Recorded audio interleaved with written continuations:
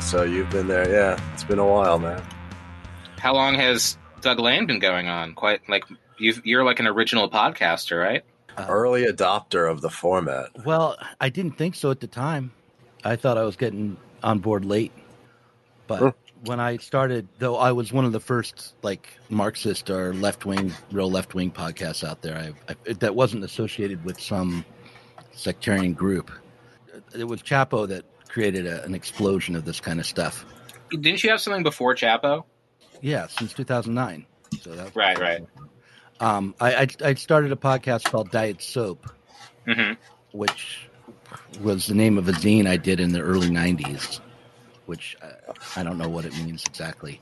And then around 2014, I applied for the publishing manager job at Zero Books when the original gang left, and got them to take on the podcast as a part of what I did, and changed the name to Zero Squared, which really doesn't make any sense either.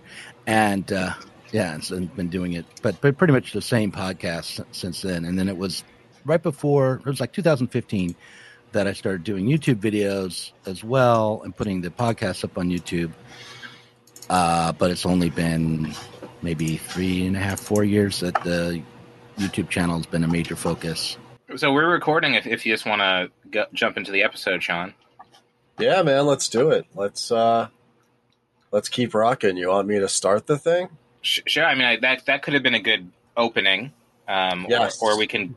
If I didn't sound so goddamn morose about my time doing doing podcasts. Yeah, well, we can take it again where you really puff it up. Like, like Chapo got the idea from you. Chapo did. No, I don't know about that. I don't think he heard of me. But, I did have Amber Ollie Frost on Diet Soap before she started working with the Chapo guys, I believe. Yeah, she was a rising star when I first had her on the podcast to talk about, it was the usual anti-woke stuff and some whatever the ambulance chasing thing to talk about was at the moment, Sure. But and by the way, I'm getting fairly sick of those kinds of stories. I mean, I've been sick of them for a while, like the Mark Crispin Miller story. Yeah, I saw your episode on that with Derek. Yeah, from the other day. Yeah. My feeling about it is like, okay, yeah, we have to protect this guy's speech rights, and no, he shouldn't be fired. But my God, his ideas are pretty boring and just way off base and not helpful. So I mean, it's good to look into propaganda and to think about how things are, different institutions are influencing the media and such, but it's not the end all be all of left wing politics. But there already was an anti-PC NYU professor. Yes, right. Michael Reckenwald. Yeah. Erstwhile friend in my adjacent social milieu of the Lauren Goldner Insurgent Notes Leftcom universe. Right. I mean, I don't think it's quite fair. Maybe it is, but Mark Crispin Miller seems to be caught up in a very different moment. It's not really about wokeness or social justice issues. It's a little different. But regardless, it's the ambulance has left the station. That's yeah. I appreciated. I did listen to the Pod Damn America episode from last week that Douglas was on, and I have to say I felt a little self-conscious and embarrassed to be name-checked so many times in that episode. Yeah, I forgot that. But on the other hand, I was very flattered that all three of you, Anders, Jake, and Doug, realized that I have the correct position on woke, anti-woke, and basically said I'm the only right person about that. So feeling pretty good. And thanks, Doug, for that. Appreciate it. Yeah, I don't recall saying that, but I'm sure it was something that Derek Varn said it on your show the other day on Pop the Left, right? In slightly different words, but it's just that the entire woke versus anti-woke dichotomy is very much mutually constituent. Right. They both arise. They're both part. Like these these seemingly diametrically opposed things, but they're all coming from the same place. And ultimately, and we have to address, I think, at some point on this podcast episode, the elephant in the room, which is that I am Gen X adjacent and you are a Gen Xer. And so this is a perfect opportunity to point out that the exact same debates, not maybe some different verbiage. The term woke is only like 4 or 5 years old or whatever at this point. But the same fucking debate goes all the way back to the 1980s. You could read in like National Review, in the Wall Street Journal about the dangers of PC politics. And of course, as we know, in the 90s, they even did a movie called PCU, which I haven't watched it since then. But if you look at it, it's making fun of the exact same stuff in exactly the same way, from the same sort of disposition as we have now. So it's not just that this current iteration of the debate is boring. It's that this isn't even anything new, like generationally. It's been going back 40 years. It's wild. Right. I agree. I do agree completely with you. I just want to point out that if that's your position, it's been my position since, before you were born or something like that. Because we've been, since Angela Nagel's book, Killing Normies, came out, the kinds of videos that I produced to promote that always made this point that the woke, anti-woke, or the woke shitlord kind of dichotomy were two sides of the same coin, that we were not addressing the underlying issues, the things that were driving a cultural breakdown. And it was, interpreted, it's strangely over the years that position has been interpreted either to be kind of a shitlord position, an anti-woke position, or completely caving to the blue-haired feminist feminazis or whatever. Sure. And depending on who watches the video, I have a men's rights activist who has dedicated a number of videos to me, saying that I am completely brainwashed by feminism and won't stand up for men, and like all Marxists, hate men. And I just thinking, please keep making this stuff, because it only helps me, because otherwise everyone thinks I'm an asshole. You can point to him and say, look, if he thinks this, I've got to be all right. That's right. Well, I would definitely disagree that woke and anti-woke are two sides of the same coin, but maybe we can get into that a little bit later, because we want to talk about your YouTube channel and what happened to it. And earlier on, you mentioned that you were you started this new media stuff as like one of the only, I think you said, non-sectarian. Right. So like, but it's funny because I kind of see part of what's good about your channel is not that, you'll have anybody on. But I feel like you yourself are kind of sectarian, or at least are trying to represent some of your sectarian past in a way. You know what I mean? Right. Yeah, well, I mean, I was very late to become a sectarian. I was like a liberal anarchist for most of my adult life, like the kind of person. You and me both, buddy. Yeah, I would read Adbusters and thought Noam Chomsky was the beginning and the end of American left thought. And it's only since it's been a while now, but it's since the economic crisis of 2008 that I even started to investigate Marxism in any serious way. You and me both, buddy. So like when I talk about like the labor theory of value and what Marx said, it's always partly like a self-education project now still, as well as trying to push what I think are foundational concepts of Marx on the channel. So I'm sectarian, but I'm not fully formed. I mean, I still am trying to, like, I wouldn't say I align with Trotskyism or even Marxist humanism anymore, which I was for a little while, thinking myself as a Marxist humanist. But I do think that some sort of return to the core concepts of Marx is developed in Capital, and then as well as a re-examination of the political project of Marxism is in order. But I also feel like the American left, and maybe even the world left at the moment, is very far away from being able to embrace that project as anything other than a thought experiment. It's not a living political tradition anywhere at the moment, and that's disheartening. Well, I think that it's going to sound like I'm fluffing you this whole episode, because I agree with you on a lot of stuff.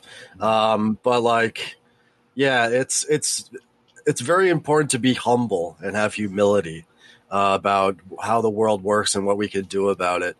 And I find the triumphalism and the sectarianism that you see so often on the Marxist left to be a huge detriment. This dogmatism, and we need more voices like that out there. So, cheers to that. No, thanks. As my alarm just went off from my phone because I woke up from a nap. Anyways, you said you were a Marxist humanist, which is the Kleiman group, Andrew Kleiman. Right. I also thought that you were involved slightly or partially or at some time with the Platypus Affiliated Society, which I would add that's Chris Coutron's group. Right. I would add that in 2008, 2009, they were considered a bit of a joke for saying the left is dead, long live the left. But now, looking back on it, I will say that I know several very smart and good Marxists, very humble thinkers who are kind of innovative but take the canon seriously, who came out of Platypus and are now like some of the more interesting people you see out there. So what was the deal with your Platypus affiliation in that society? Well, the truth is I only am associated with Platypus through my association with Derek Varn, at least originally, because I was never a member.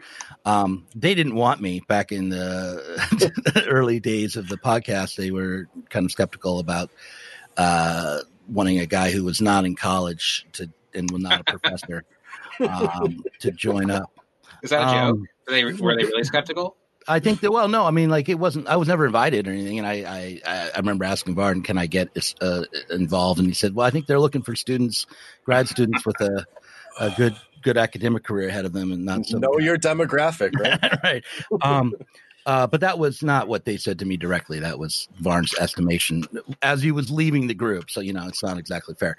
But I would say that of the two groups, the Marxist Humanist Initiative and the Platypus Affiliated Society, you can't really grab either one of them and say, okay, these are the guys to be aligned with because they have such very different focuses. I mean, for Kleiman, he's an economist. He really focuses on the labor theory of value and defending Marx as an economic and political theorist.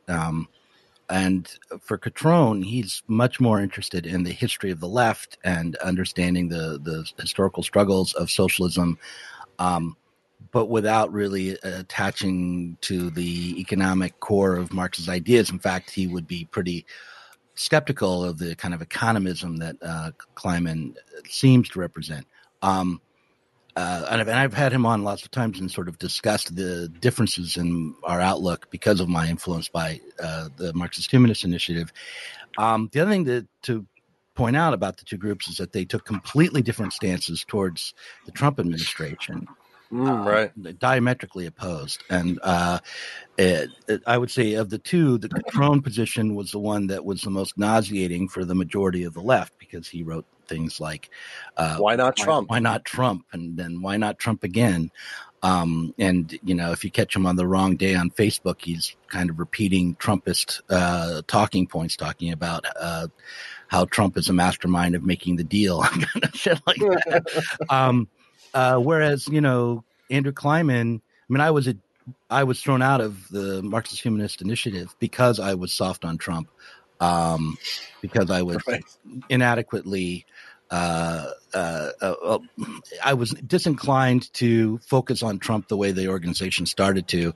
And I wanted us to try to put everything back into the context of the economic crisis of 2008 and the working out of economic crisis and how it transformed into political crisis, and to try to look seriously at what fascism would mean today and be open to different interpretations. Whereas the Marxist Humanist Initiative was just like, we have to support the center of the Democratic Party because this is a fascist threat. We have to we have to do a united front. Actually, to clarify, and maybe I'm betraying some of my 90s Ed Busters, radical liberal anarchist background here, but what I thought was interesting is the people that left those groups, those two groups, were doing interesting work. And I'm thinking about Derek. I'm thinking about Ross Wolf. I'm thinking about yourself.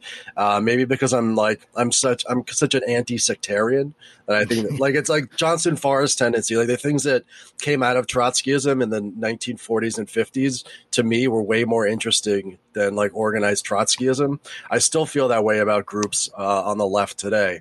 I feel like people take these heterodoxies and they go in really interesting places with it. Yeah, I think that I'm aligned myself with the Johnson Forrest tendency, which talks about the Soviet Union as state capitalism, and I really admire that moment. But what's kind of sad to watch is each one of them in different ways, although maybe Ryadoniskaya less than the other two, which was Grace Lee Boggs and Cornelius Castriatis, went off in what I consider to be like anti-Marxist directions. Some of them explicitly. Cornelius Castriatis Right. Actually sort of denounced Marx, or at least rejected Marxism. And like with Grace Lee Boggs, less obviously maybe, but she became sort of a celebrity of just radical liberal leftism, in my estimation, although I haven't, tracked down everything she did. But it's, if you were like a Marxist Leninist and you looked at the trajectory of the Johnson Forrest tendency, you would have to say, see, The mass party. yeah. And this is sort of what you got into in your video called Christopher Lasch, Paul Sweezy, and the Great Reset. Or was that the name of the video? Yeah, that was one of the names. It went up a couple of different times under different titles, but got taken down both times it was put up. It's now up on Vimeo. But yeah, that was the idea of that video, was to explore how it is that like the progressive left is rightly interpreted by even reactionaries as aligned with the interests of capital. But not to embrace all of the reactionary ideology, but just to say, look, you can look at some of the critiques of Christopher Lasch and see that the way in which we align ourselves with forces that are ultimately just the financial sector working itself out is a problem for the American left, and has been for probably at least the middle of the 20th century, and maybe a little longer. So that was the idea of that video, was to really, I wanted to explore the ideas of Christopher Lasch, and I just used the Great Reset and this contemporary problem as a clickbait tactic, because but boy, was I making a mistake doing that. I mean, I think it's clear that the YouTube algorithm just doesn't want an honest and frank discussion of the limits of leftism in the United States. That's why they gave you that strike there. No, I think okay. I think what happened was I ran a big long Alex Jones clip in it, and then at the end of it said we should look for the kernel of reason in Alex Jones ranting. It's true that COVID is a weapon, and then went on and said, as is everything else in capitalist society, it's a weapon in the class war. And then gave a nuanced 15-minute, explanation of what I meant. But that 15-minute explanation was not interpreted by the algorithm, but me saying COVID is a weapon, that set off the trigger. Of course. Regardless of what I actually meant by that. And I think, too, the interesting thing is that you got through the bots, and then you ended up actually chatting with a real person, allegedly. And even then, you couldn't find any satisfaction. You couldn't, reasonably explain to a human being why what you were saying was, tinged with a bit of dramatic irony, and that you were actually arguing something deeper than that. Even a human couldn't see that. Well, it's not exactly. It's interesting because I talked to a human, I suppose, through a chat with YouTube, but that human that I talked to was not someone who had any power to decide whether or not the video was taken down or put back up. I've worked I used to work at Comcast a decade or so ago, and there are policies in place. There are places where decisions are made, and then there's the front line of taking calls, and those two things are completely separate. And all I can do is try to convince the person calling in with a complaint to accept what's already been decided by Comcast. And I can put a human face on it, and I can be sympathetic, but I can't change anything. And that was basically what I was dealing with when I talked to a YouTube representative was someone who had no power but was given the task of presenting a human face, at least somewhat, to the public.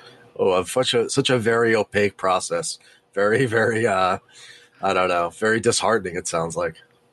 Well, yeah, but it's like technically, I mean, just on the level of practicality, you can see why it's the case when you look at the number of videos and hours that go up every minute onto YouTube. It would be impossible for human beings to actually evaluate all that material. I think it's possible that you could get something set up for channels that are monetized, and have enough human beings to sort of edit or curate that content a bit more. But I'm not sure. I'd have to look at the numbers of how many are really monetized and how many are what the threshold would be. But I certainly feel like our channel deserved that, Right. and a lot of other channels do too. All right, great. Right. Do you guys, Andy, do you want to go on to Lash again, or some of the other themes from the video? Something I was kind of surprised to see was that is your comparison between Lash and the Johnson Forest tendency, because I had never read Lash before. I wasn't really familiar with him. I had just seen these kind of anti-left people posting him online, and I thought he was some kind of intellectual conservative figure. So I had the best education on him that I've had from this video, where you connect him to the Monopoly School, and you say that he came to a lot of the right conclusions, but then didn't quite go far enough. Do you want to summarize like who Lash was and maybe why he's become popular again today? Sure. I mean, the background for Lasch is he's coming up in an American left and trying to become part of a socialist tradition, which at that moment had fully embraced what I think of as like the Sweezy monopoly capital school of thought around how to understand the dynamics of capitalism. I think that was so thoroughly embraced that it was mostly unquestioned, and you'd have to be some sort of wild sectarian to argue against that. And this was the idea that capitalism had become so centralized that essentially we have to take over the capitalist institutions or make it. It was a stagist argument that the era of competitive capitalism, of like small capitals competing in the way described in Capital, is over, and we've moved into a new stage of monopoly capital where like the bulwarks have gone up, and the type of struggle that needs to happen against it changes, right? Right, and there are lots of variations on the idea, but the main thing is that the way I think of it is that we can no longer rely on the contradictions of capitalism within capitalism itself to spur proletariat resistance and revolutionary struggle, and that instead those contradictions are being managed by nation states and can be overcome through policy and by the centralization of financial capital and so on. And it becomes complicated because to some degree, empirically, that's true. Like you have these economic crises that don't develop proletariat struggle that's revolutionary. But on the other hand, if you think that the contradictions within capitalism can truly be managed, I would say like the many different economic crises system-wide that we've had, including the most recent one, which I think is, we could call it the COVID crisis, but it's really also an economic crisis, would expose that the idea that capitalism has worked out its own problems is completely erroneous. But the other important thing to realize is that the people who thought capitalism was now without contradictions and was beyond the competitive stage and wasn't going to drive the proletariat to a socialist revolution were still socialists, and they still wanted to overcome capitalism.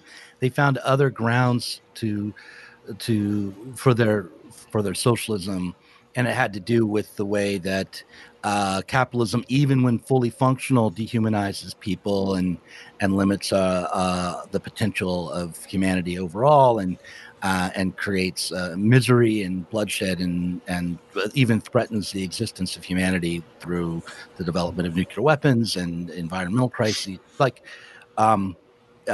It's not an embrace of capitalism as the best of all possible worlds. It's just an embrace of the state as a power that can truly manage the more economic contradictions within capitalism. And so that was the background that Lasch was, I think, working within. I mean, that's where he was coming. He wasn't that focused on the economic issues, and when he did talk about them, he would point to someone like Sweezy, at least in his early book, The Agony of the American Left. And what he was focused on more were the cultural effects of this mode of production, this way of life, and the way in which both conservatives and liberals misinterpreted those cultural effects and came to erroneous sort of policy positions and movement positions. I mean, like the culture of narcissism is an indictment of the new left, much as it is anything else. But and also of the literati of that time. And I think as far as that goes, it's really pretty good. It's certainly worth reading. And overall, I've become like a fan of Christopher Lasch because I find him to be a man of integrity. Like he's always acting in good faith. He's not seemingly an opportunist. But it also has to be said that his work over the span of his career became more and more conservative, not in so much as he embraced the Republican Party or he wanted to be a conservative, but just that he became so concerned about communitarian values and trying to fight against the atomization that he saw as pervasive in America in the late 20th century. And so the people who are part of this revival of Christopher Lasch, most of them are younger. It seems like a millennial thing. Are trying to tap in this diagnosis he had from the 60s and 70s and try to make analogies to today in critiquing progressivism or the left. So he's back because people find him compelling, right? Right. And I think he is compelling. But, he's compelling in pointing to the cultural effects of capitalism. But as a Marxist materialist, I would still say, but you have to develop a revolutionary movement to overcome the dynamic of capital to address these things. You can't simply ask young people to be more concerned about community values and to put their individual interests aside, or to be less narcissistic, or to be less woke. None of that stuff is going to go anywhere except into recreating the kind of pattern of conflict that is really creating a stasis in American politics. It's why we have Biden, is because this is right. how things are fought. Now we're in this incredible impasse right now, and not just the American left, but American politics in general. And I'm thinking about doing a history as a weapon, this thing I do with Matt Chrisman, about the results of these sort of impasses and I'm thinking specifically of the fall of the ancient regime, of the French Revolution, where the politics of a place and time are completely inadequate to carve a way forward and overcome the particular contradictions. Like, at least in the 1970s, there was neoliberalism waiting in the wings in order to reformulate the class relation and bring the rate of profit back for a little while. Now it's like we don't even have that. So these sort of pessimistic reads, like Lasch and like others, I think are there's an imminent reason for why those are popular on the left, because it's a very, very dark and pessimistic time right now for good reason. Yeah, I agree. I wonder if we might have something like a neo-Keynesianism or MMT, in our back pocket, ready to become the dominant kind of mode of capitalist managerial policies. Oh, definitely. Yeah. Well, it's one thing to have it in your back pocket, but it's another thing to have it work, because neoliberalism worked in this sort of vulture financialized fashion in order to rationalize and regulate and destroy tons of productive investment, tons of capital, to liquidate it. I'm with Paul Maddock Jr. on this, who's been saying for years, and it took me a while to figure out that he's right, that social democracy sounds great, but there just isn't any money. There's no money there. The rate of profit is insufficient in order to pull some kind of chicanery. I And think Charlie Kirk said that actually. Yeah. from a revolutionary Republican position, I hope. Well, like I think neoliberalism worked, when you take a bird's eye view or something. But at the time, the era of neoliberalism was the era of the L.A. riots. It was the era of Desert Storm. It was the era of Iran Contra. It was the era of the Clinton impeachment. It was the era of also the continuing array of political problems and crises, Oh, and the end of the welfare state, and and mass incarceration. And I mean, it it's not to worked. it's not to say that the contradictions didn't remain and that there weren't like struggles happening during that time. It's only to say that if you look materially at the material base of the economy, if you look at capital, national and international capital, it was a solution for this stagnation of profits for a certain amount of time, and then everything else follows from that. Unless we want to go into like Christopher Lasch territory where you're talking about cultural changes, you want to talk about psychological changes, or even the political changes. Fundamentally, something has to be happening underneath that. It's related to it, of course, because neoliberalism was, amongst other things, a political project. But something has to come around in order to fundamentally change the capital relation, change the way capital is structured. Otherwise, all that stuff means nothing, because you're still in a world of crisis. You're still in a world of a diminished rate of profit. You're still in the world that we're seeing right now, which is this COVID recovery, as it's called, which is even a pale comparison to the recovery of 2008. And like, something needs to be done, and I'm not sure the answer is particularly out there. Yeah, you're probably right. I would say that the COVID recovery can only happen after COVID is, everyone's vaccinated, I think. Right. Like we can't really have a COVID recovery while people are out of staying home from work on the levels that they are. The question about whether or not neoliberalism actually overcame the problems of profitability is like an empirical question that I can't honestly answer. But I would just say that if you look at someone like Michael Roberts, he has a theory of a long depression, which would say that the rate of profitability is actually stagnating or declining for all those years. And but I can't pull the numbers up.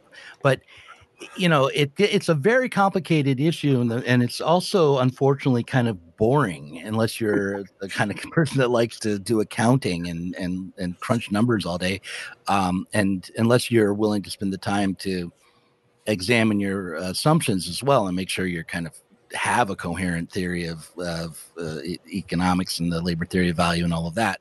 And like the truth is that just like in Lasch's time and before, the Marxist left doesn't have a consensus on capital. Like there are different tendencies and sectarian groups and positions, but it's not as though Andrew Kleiman's temporal single system interpretation of Marx is the dominant one. It's just the one I happen to like, and it's not like Paul Maddox is the dominant one either. It's Anwar Sheikh's. Let's be honest. It's Anwar Sheikh's. No, I'm kidding. I agree. Well, you said that these debates are kind of boring, and we're doing a podcast, and you do a YouTube show and a podcast, so we don't want to be boring. We want people to, keep listening and clicking and sharing and sending comments that are angry or doing angry super chats. So we want to keep them interested. So what's more interesting than the kind of economic underpinnings of these arguments or of the problems of capital society itself is saying is poking at the orthodoxies or the perceived orthodoxies, or being a leftist, attacking the left, for example, is a very sexy thing. And I think that although I imagine that you're right about Lasch being a compelling and worthwhile figure to read, I think that why he's so popular today is because he does make this critique of the left that kind of sounds like a more intellectual anti-SJW thing. But you argue that despite his anti-elitism and his critique, that the left has kind of played into into something that's the creative destruction of the elites, perhaps, that he actually sided with culturally conservative elites in his rejection of these progressive elites. And I would be surprised if this was overlooked by all of Lasch's contemporary supporters. Is this something that he states explicitly? I would say it's a matter of sometimes about a matter of guilt by association. It's sometimes a matter of who champions his work or who decides to run with it. He does not come. He never stops critiquing the cultural conservatives, even in a book like The Revolt of the Elites. He never full on embraces the doctrines and the positions of the actual like neocon cultural conservatives of his day. But he would talk to them. I think he would speak at some of their conferences and things like that. He would be invited to the White House to talk to Jimmy Carter about it. Yeah, right. Which was not quite the same thing, but that was around the culture of narcissism. And he ended up being pretty skeptical about Carter and not a big fan, but he ended up voting for him anyway in 1980 because he couldn't stand the thought of Reagan becoming president. Sounds familiar. Yeah. So I would say that it's easy to, if you only read The Revolt of the Elites and you don't read him deeply, it's easy to see him as like a social justice, an anti-social justice warrior of another era, a member of the IDW before the IDW existed, that kind of thing. I think Barry Weiss recently tweeted out a link to his book, Revolt of the Elites. And at one point I was thinking about writing about Christopher Lasch and Jordan Peterson in some sort of work together. Because I thought that if people read Christopher Lasch instead of Jordan Peterson, that they might be led back to a more systematic and deeper understanding of the problem of culture under capitalism, and that where Jordan Peterson tries to shut the door on a Marxist analysis or a deep political analysis and just turn everyone back to themselves, that Christopher Lasch is trying to lead people to that kind of an analysis. So it to me, it's a little frightening that the IDW people would now be embracing Lasch, where I saw the connection a couple of years earlier, but in a different way. But yeah, I mean, look, everyone is sort of dumbed down and bastardized when they're picked up by the popular culture and the Twitter gangs, because everything has to be put into a soundbite. And the long trajectory and history of Lasch's career is ignored in favor of the fact that he hates the PMC, the professional managerial class, just as much as anyone, or that he thinks that the elite rather than capitalists are the problem, or things like that. If I understand it too, culture of narcissism and the revolt of the elites isn't simply about how the progressive left is bad. It's also about how the type of society that America has created, the type of culture and economy that the new left came out of itself, is itself a one that's distorting of subjectivities. It itself creates the culture of narcissism, of which the left is only one part. Is that right? Yeah, and the thing to remember about the culture of narcissism is that Lasch is using a definition of narcissism that is not the common vernacular kind of understanding or definition. Narcissism, from Freud's perspective, was about having a very weak ego and having a not feeling enough psychic support to maintain a solid sense of self. So the narcissist is constantly looking for support outside of himself and is unable to kind of integrate his or her experiences into a solid sense of ego. And so a culture of narcissism is a culture where people aren't able to individuate well, can't set their own course, can't really act in their self-interest in any coherent way, and one where they have a very weak ego. So it's not the usual kind of understanding is the narcissists are too interested in themselves. That's true, but the reason why they're so interested in themselves and their own personal experiences is because they don't have any grounding. And it's not merely some sort of moral failure of the West or something like that. It has to do with the way in which we're atomized and urbanized and spread apart from one another and broken up and made to be mobile, and even the proletariat are kind of taken out of their communities and put into projects where they're mostly anonymous and so on. Yeah, I think that all the communist thinkers I'm interested in are also interested in atomization. You mentioned James Boggs on Facing Reality wrote about this, and I think still today groups like EndNotes are interested in this question of separation. I guess maybe those are too esoteric or marginal or perhaps difficult positions for some people, because they imagine that American conservatism is actually dealing with atomization in a more robust way.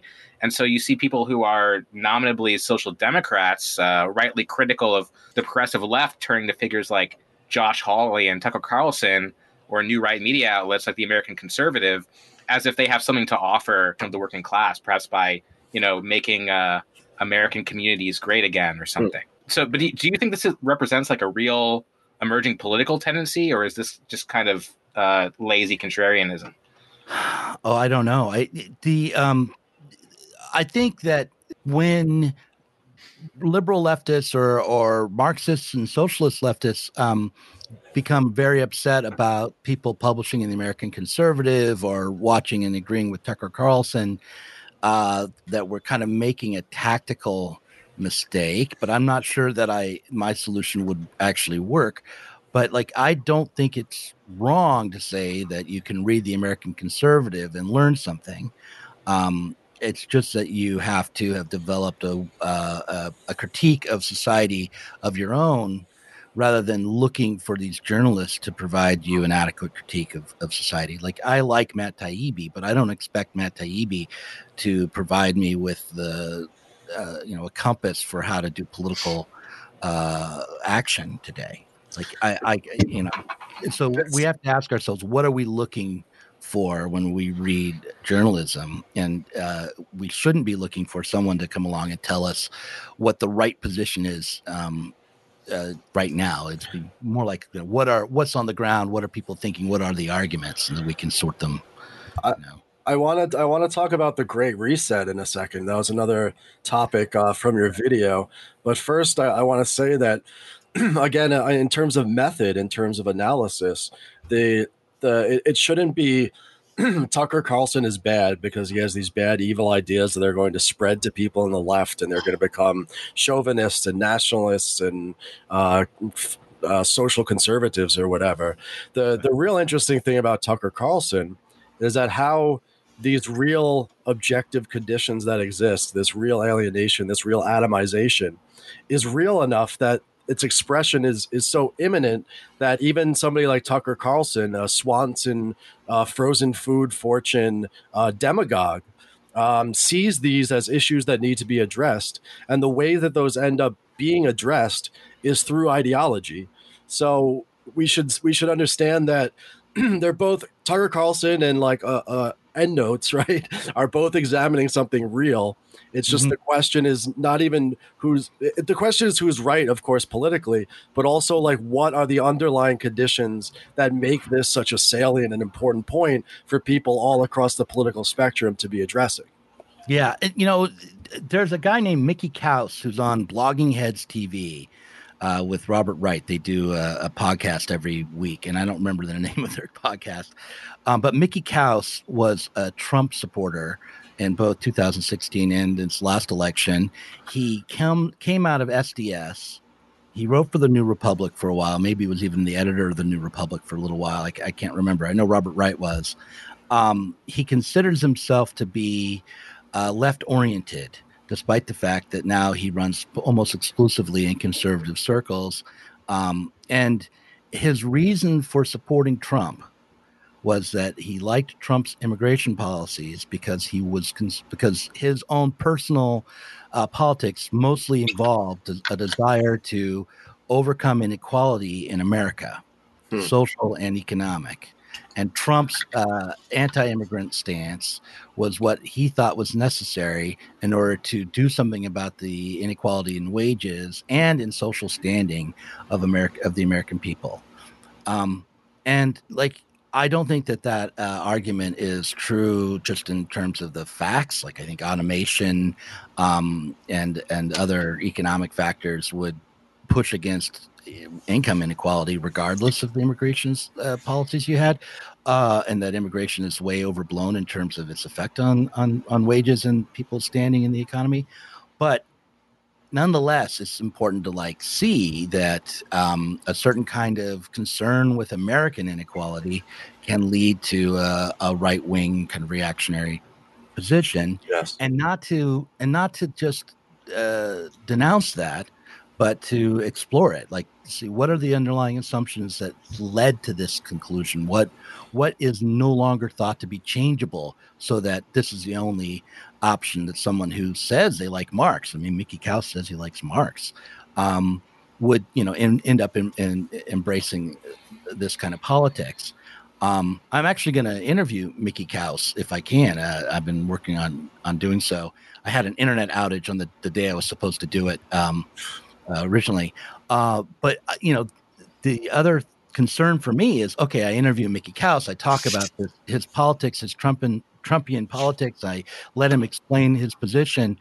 And do I thereby associate myself and our channel with a rising kind of Red Scare dominated social democratic nationalist anti-immigrant politics, which might be thought to be forming, or am I given the space to like try to do an eminent critique of all that stuff? And I think it comes down to what the viewers take away from it, and also how well I do in being critical during the interview.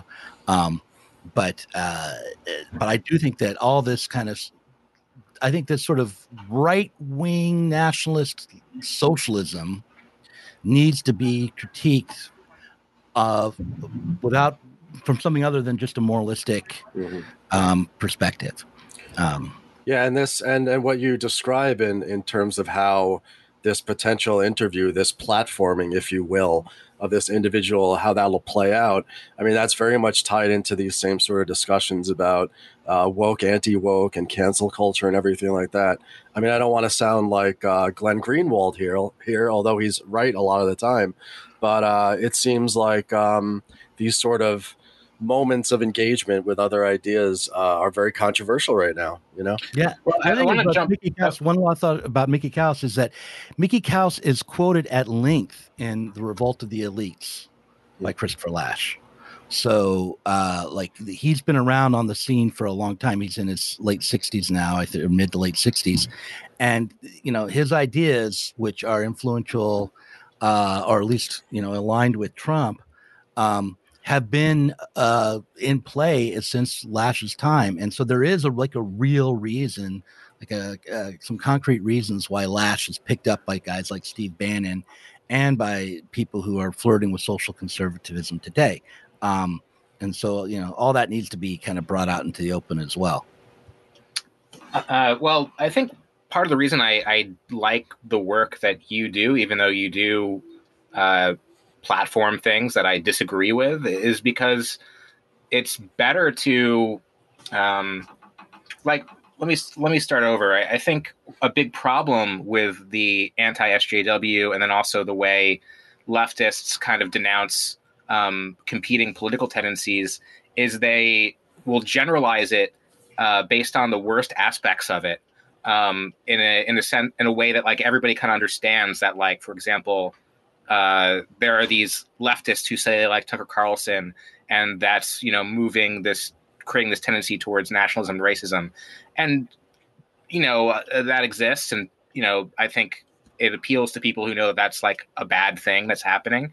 But unless we're talking specifically about who these people are and what they're saying, then it's just kind of this, I don't want to say it's a straw man, but it's just kind of this ephemeral thing that you sort of define yourself against this thing that may or may not exist, and you begin to isolate yourself from the reality of this discourse. And you may not need to engage in that discourse. to me, it seems like it's pretty marginal, and like no one really gives a shit about Josh Hawley. Like there's a poll recently about how he would do in 2024, and he was polling like below Mitt Romney at like 3% or something. But if we are going to talk about it, like we are talking about it right now, like we chose to talk about Christopher Lasch and the people who like him today, we should try to be faithful to the things that these people are saying. And it's not such a bad idea to like engage them directly if you think it would be a productive argument. So I don't mind you doing that. And I might not come to the same conclusion of you, but I generally am interested in the way that you do it. But that does get you into trouble, both, people who might unfairly denounce you politically, or also, talking about something like the Great Reset on YouTube, right, which is something that they want to kind of suppress the conspiracy theories associated with it. Right. Yeah. And I don't know why I chose to do. Actually, I do know why, in practical terms, or like what affected me to choose the Great Reset, but it was a dumb move to choose to cover that angle, obviously, because it got the video removed. But right after Trump lost, I had a Trump supporter on the podcast to talk to him about his views, and this is not somebody who is famous or who I know particularly, but he just found me on Facebook and started messaging me and leaving comments on my wall. And he told me he was the smartest person in the world. Wow. So you're very fortunate you ran into him then. I know. I was very thrilled to have met the smartest person. It was a little surprising how many dumb things he was saying. But what I realized was this guy was not actually completely rabid. He wasn't even like an unethical person. He was just very much caught up in a different perspective. But somehow or another, he wanted to talk to me, which maybe reflects something I'm doing wrong. I don't know. But he was very much interested in like the Great Reset. He was sending me information about the Great Reset and what it was. So part of the reason I made the video was to speak to people like him and say, look, this Great Reset is not some secret conspiracy. It's been around. The idea of a reset has been around as an answer to more radical suggestions, as a way to navigate the problems that we're really facing, like the ecological crisis or the long-term effects of the recession or inequality. Just all the reset idea is coming out of like Goldman Sachs as a way to do a moderate version of addressing these problems without having to change their actual financial practices or the foundation of society or really get even the state involved that much. It's like we'll police ourselves. Look, we have this Great Reset idea, and we're going to get we're going to stop thinking about stockholders and start thinking about shareholders, or like shareholders and what is it? Shareholders or stakeholders? Stakeholders, right. Yeah, shareholders or stakeholders. So shareholders own actual shares in the company. Stakeholders live in the community where the company works or produces things, right? So, but it's all empty, mostly empty verbiage. Maybe things like carbon offsets or that kind of stuff. Flirting with the language of reparations without actually doing reparations. It's a PR campaign. And coming out of the progressive wing of capitalism, but it's not any great conspiracy, and it's not actually what a leftist agenda would look like. That was sort of the point of one of the points of the video, was to say, look, the Great Reset is not some nefarious conspiracy hatched by alien globalist pedophile elites or anything like that. Try saying that controversial opinion online, though. Oof. I've gotten into it with the Great Reset people, and you see some people, I won't name names, on like the left arguing that there's something deeper to it, that it really is a grand design. And I think fundamentally, why I think you were right to bring it up and why I think we should talk about it is like this new iteration. Like, what's the thing that the Rockefellers had in the 1970s about the population bomb and how we needed to like start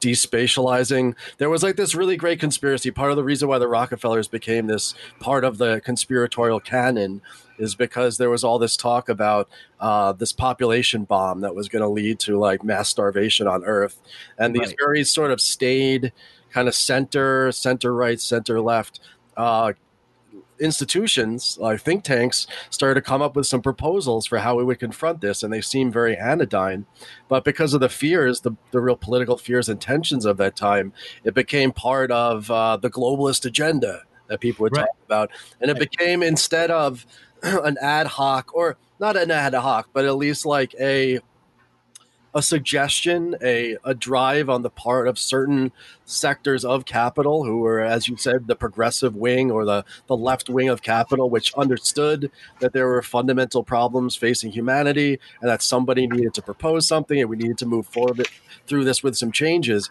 Instead, it got interpreted, just as the Great Reset gets interpreted, as this nefarious plot by an omnipotent, omnipresent cabal of elites that instead of course, what it actually is, which is a whole series of tendencies that are already happening in society, like talking about, you won't own anything, you'll just rent things, talking about drone delivery of your packages, this sort of technocratic paternalistic world of like friendly woke capitalism. Like, I hate to say it, but the Great Reset, the World Economic Forum people didn't make that up.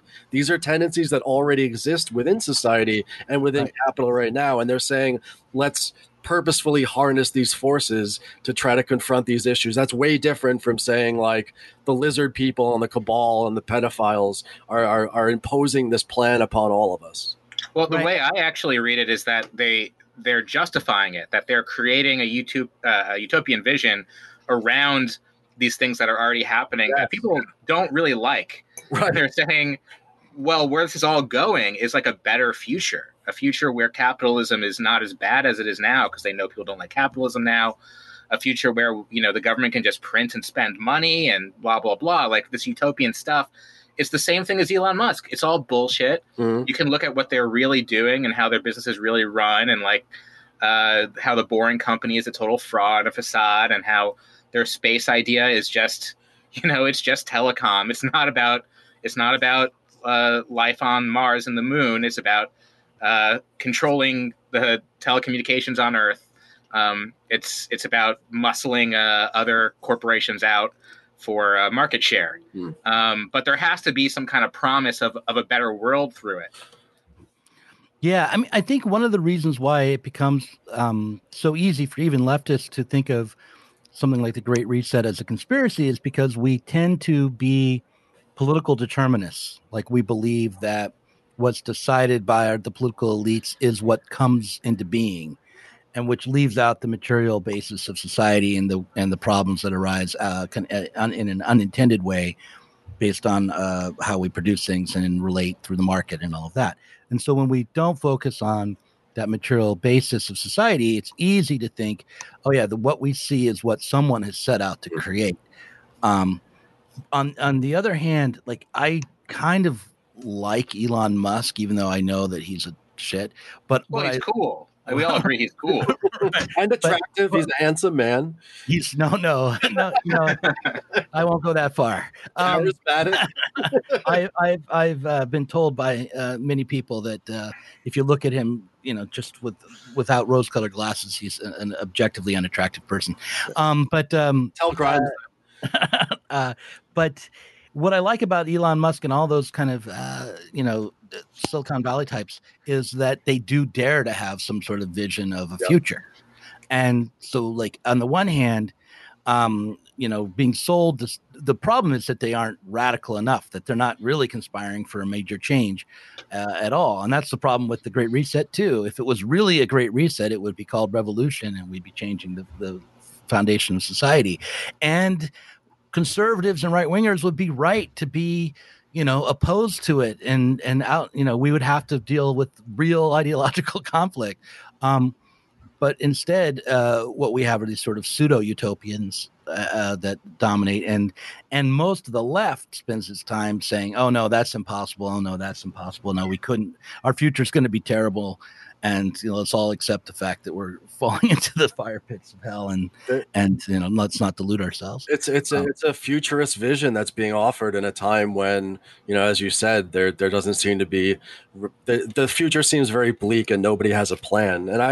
And in arguing with these great reset people online, I came to the realization of something that I think I've seen for 15, 20 years or so, or at least since 2008, when I started to read Capital and take the critique of political economy seriously, which is that one of the most frightening things to try to get through people's heads, to try to get people to understand, and indeed to try to understand yourself, is that political determinacy, it's actually completely false, and that there's nobody in control. I think especially for Americans, this is a very, very frightening thing. It's not to say that elites don't have power. It's not to say that they don't inordinately benefit from not just the decisions they make, but the system itself. It's only to say that in the end of the day, they too are limited and constrained by the particular material conditions. They're constrained by the balance of class forces. And ultimately, so many of the choices, like we're talking about with the Great Reset, are overdetermined in the last instance by the imperatives of capital accumulation and political expediency. So, but I think that because we live in a West Wing world, and in a sense, the United States has been for a long time a West Wing country, like a very anti-materialist political culture, at least like through the second half of the 20th century. I feel like that's one of the more difficult things to get through to people. I think it's fundamentally one of the most important things for people to understand.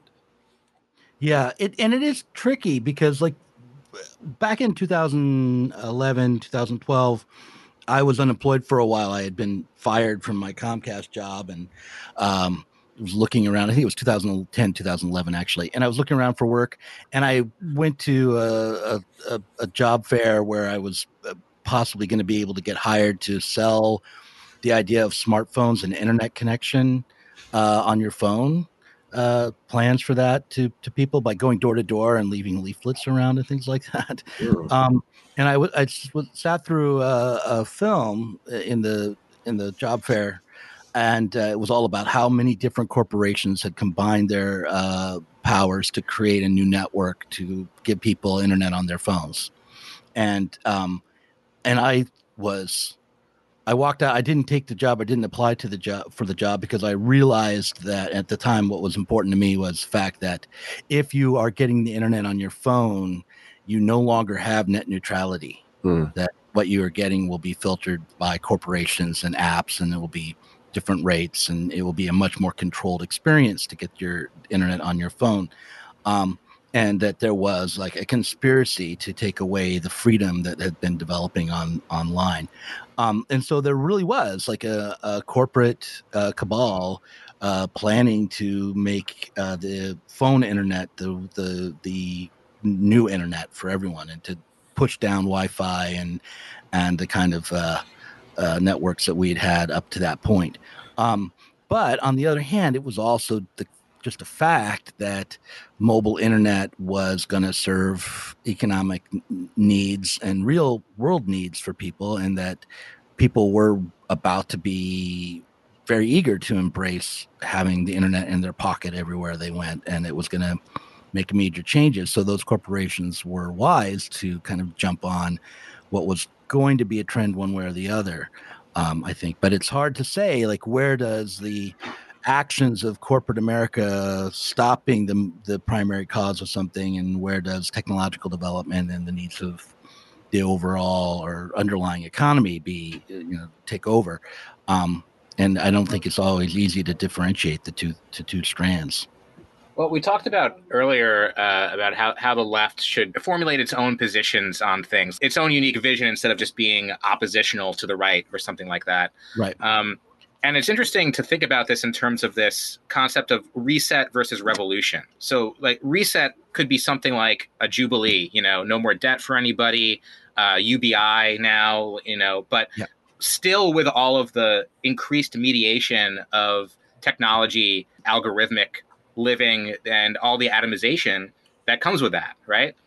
Whereas revolution would be, I think, something closer to the the bleak, scary future that you cautioned against earlier, because it would mean probably we have to get rid of all that stuff, and we have to find a new way of living that is not dependent on somebody making food and someone else delivering it to us and all of the logistics that go into that.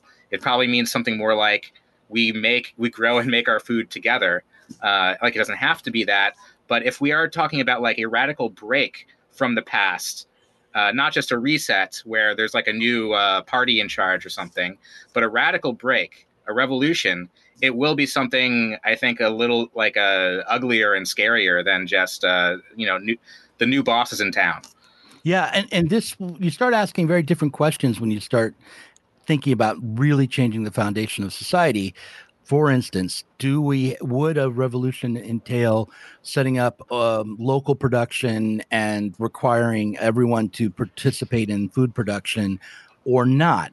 What could there be a mediating structure that would be socialist, that would allow us to hold on to some of the things that are very good about capitalist production, in the way that basically we're interdependent, and we don't only create for our own use, but manage to pool our global labor to produce massive amounts of material commodities.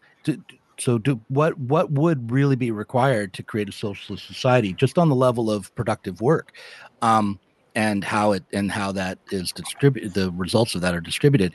Those start to become the questions, and there are long-standing debates about that too, and there are objections to various proposals that you can look to, and I think they're all worth exploring. What I uh, back when I was critiquing Jordan Peterson a lot and the intellectual dark web, I one of the things I wanted to get at was the way this group uh, advocates for being intellectually open also ends up being a way to close off questions about radical changes. So rather Exactly. than debating how we can create a new society, we're debating whether or not black people are lazy, and whether we should be able to discuss that. I'm not someone who thinks that you should never be able to question orthodoxies around race, or that people who do should be thrown out of the forum. But I definitely think that having that conversation over and over again gets us absolutely nowhere, and is designed to be alienating to people, of all kinds of races, and make it much more difficult for us to create a better society. This is my last point. This is my problem with this woke, anti-woke, two sides of the same coin thing. Is that for all of the problems with wokeness and the associations we might have with it, these tend to be discussions about everything that's wrong with the world and like trying to overcome them in some way. And obviously, a lot of those are liberal ways. That's going to be inevitable.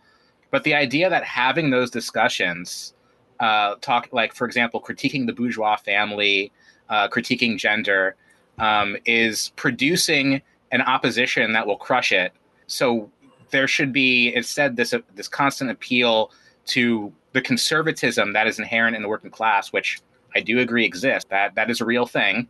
Then like that, all our arguments should be strategic in that way, and I don't think they should be. I agree that the racist should be able to air their racist opinions, and we need to be able to attack them, and we should air our radical critiques of bourgeois society, and of course they'll attack us, and that's just kind of what needs to happen. We shouldn't shy away from the idea that we do have radically different ideas of humanity and the way humanity ought to live. Yeah. And what I guess I hope for is, like, if we're having an argument about, or a conversation about the bourgeois family, is that within the left that there would be enough room to be complicated and nuanced about that issue. Like, I happen to think that the family provides working class people and all sorts of people with real material things that they need, and with human connection that is vitally important. The problem is the bourgeois family is also an atomized unit, coming out of a patriarchal tradition, and is also dissolving. It's really not that powerful of an institution anymore either. So, and also that the solution isn't to simply bring back the bourgeois family, qua the bourgeois family. Right, you can't. Right, yeah, you can't say, like, conservatives will say things like, what we need are more bourgeois family values. The working class and the elites both need to embrace those things. It's like, sure, you can do that, and you can buy a Hallmark card on Valentine's Day. That doesn't mean that you're going to have a good relationship with anybody. So yeah, I mean, obviously we can't just embrace these old values, but we should try, as we envision a better future, to hold on to the things that the bourgeois family was supposed to help us have, and some of the things that are good about the bourgeois family, as opposed to, I mean, what came before was like arranged marriages and traditional families of that were not created out of love, but out of economic need. And, so the bourgeois family is progressive in that sense, just like bourgeois society overall is progressive. It just has its limits. The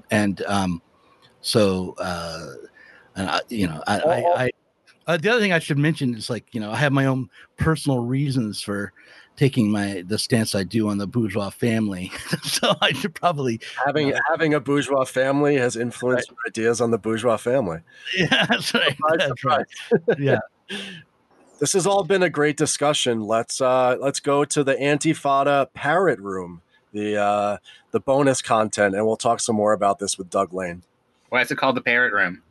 That's what they call it on there. We can ask them why, and I'm not even sure why. Oh, okay. Yeah. Is it a parrot head thing? Is it what's his face? Jimmy Buffett? Yeah. Yeah, maybe Zero Books is in the pocket of Big Buffett or something. I don't know. I could see that. I could see that too. I could see Doug being a closet parrot head. And that'll be the topic of the bonus. My niggas, y'all sheepin', I keep the world in my hands. I know accounts should be deleted. I know some niggas should stop hitting my phone whenever they need it. Money, your favor's done. Cause I'm still worried about when Ashlyn finna put the razor down. So I don't really give a fuck about what story they done spun. And I ain't done. I ain't done. You heard me? I ain't done.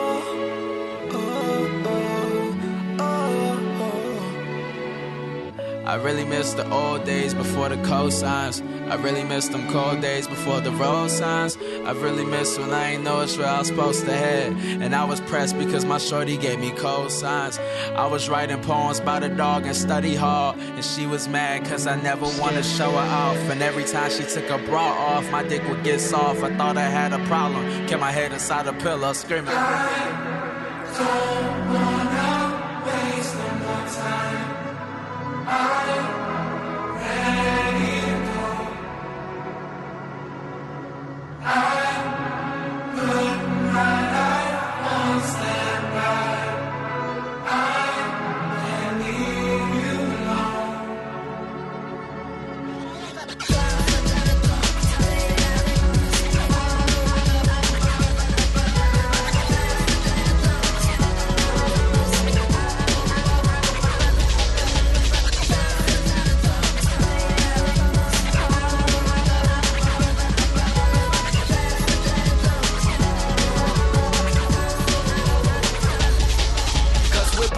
The dollar sign attached to our tempo. Life is a dish served cold most times. And all my life, I've taken handfuls, force fed by the hand that feeds us. But not all hands created equal.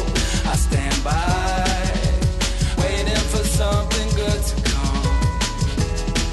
In due time, the skies will split for the sun to smile. My mother called me today. She said she thought she felt my energy a country away. I apologize for not calling enough due to wait, but couldn't tell you if I kept it in my head to decay. I asked her why this world of echo and hate. She said don't let those songs know you start dictating your fate. I think the hardest part of love could be rebuilding the break. Conditioned to admit the mental our foundation will shake. It's no debate, the road to peace is filled with snakes. You gotta keep it cool and recognize the wolves that wanna try and leave you wool. Don't let them treat you like a window, you know you a Jew. This world is cruel and not as simple as they teach in schools. Sometimes you gotta step away and check your own intentions, and analyze if what they do can compromise your vision. If people trust you, they won't need to question your decisions. You never needed them if they make you another villain. So he tried to take the bike, and he took my friend's bike, and then friend was going to get it back, but then he didn't get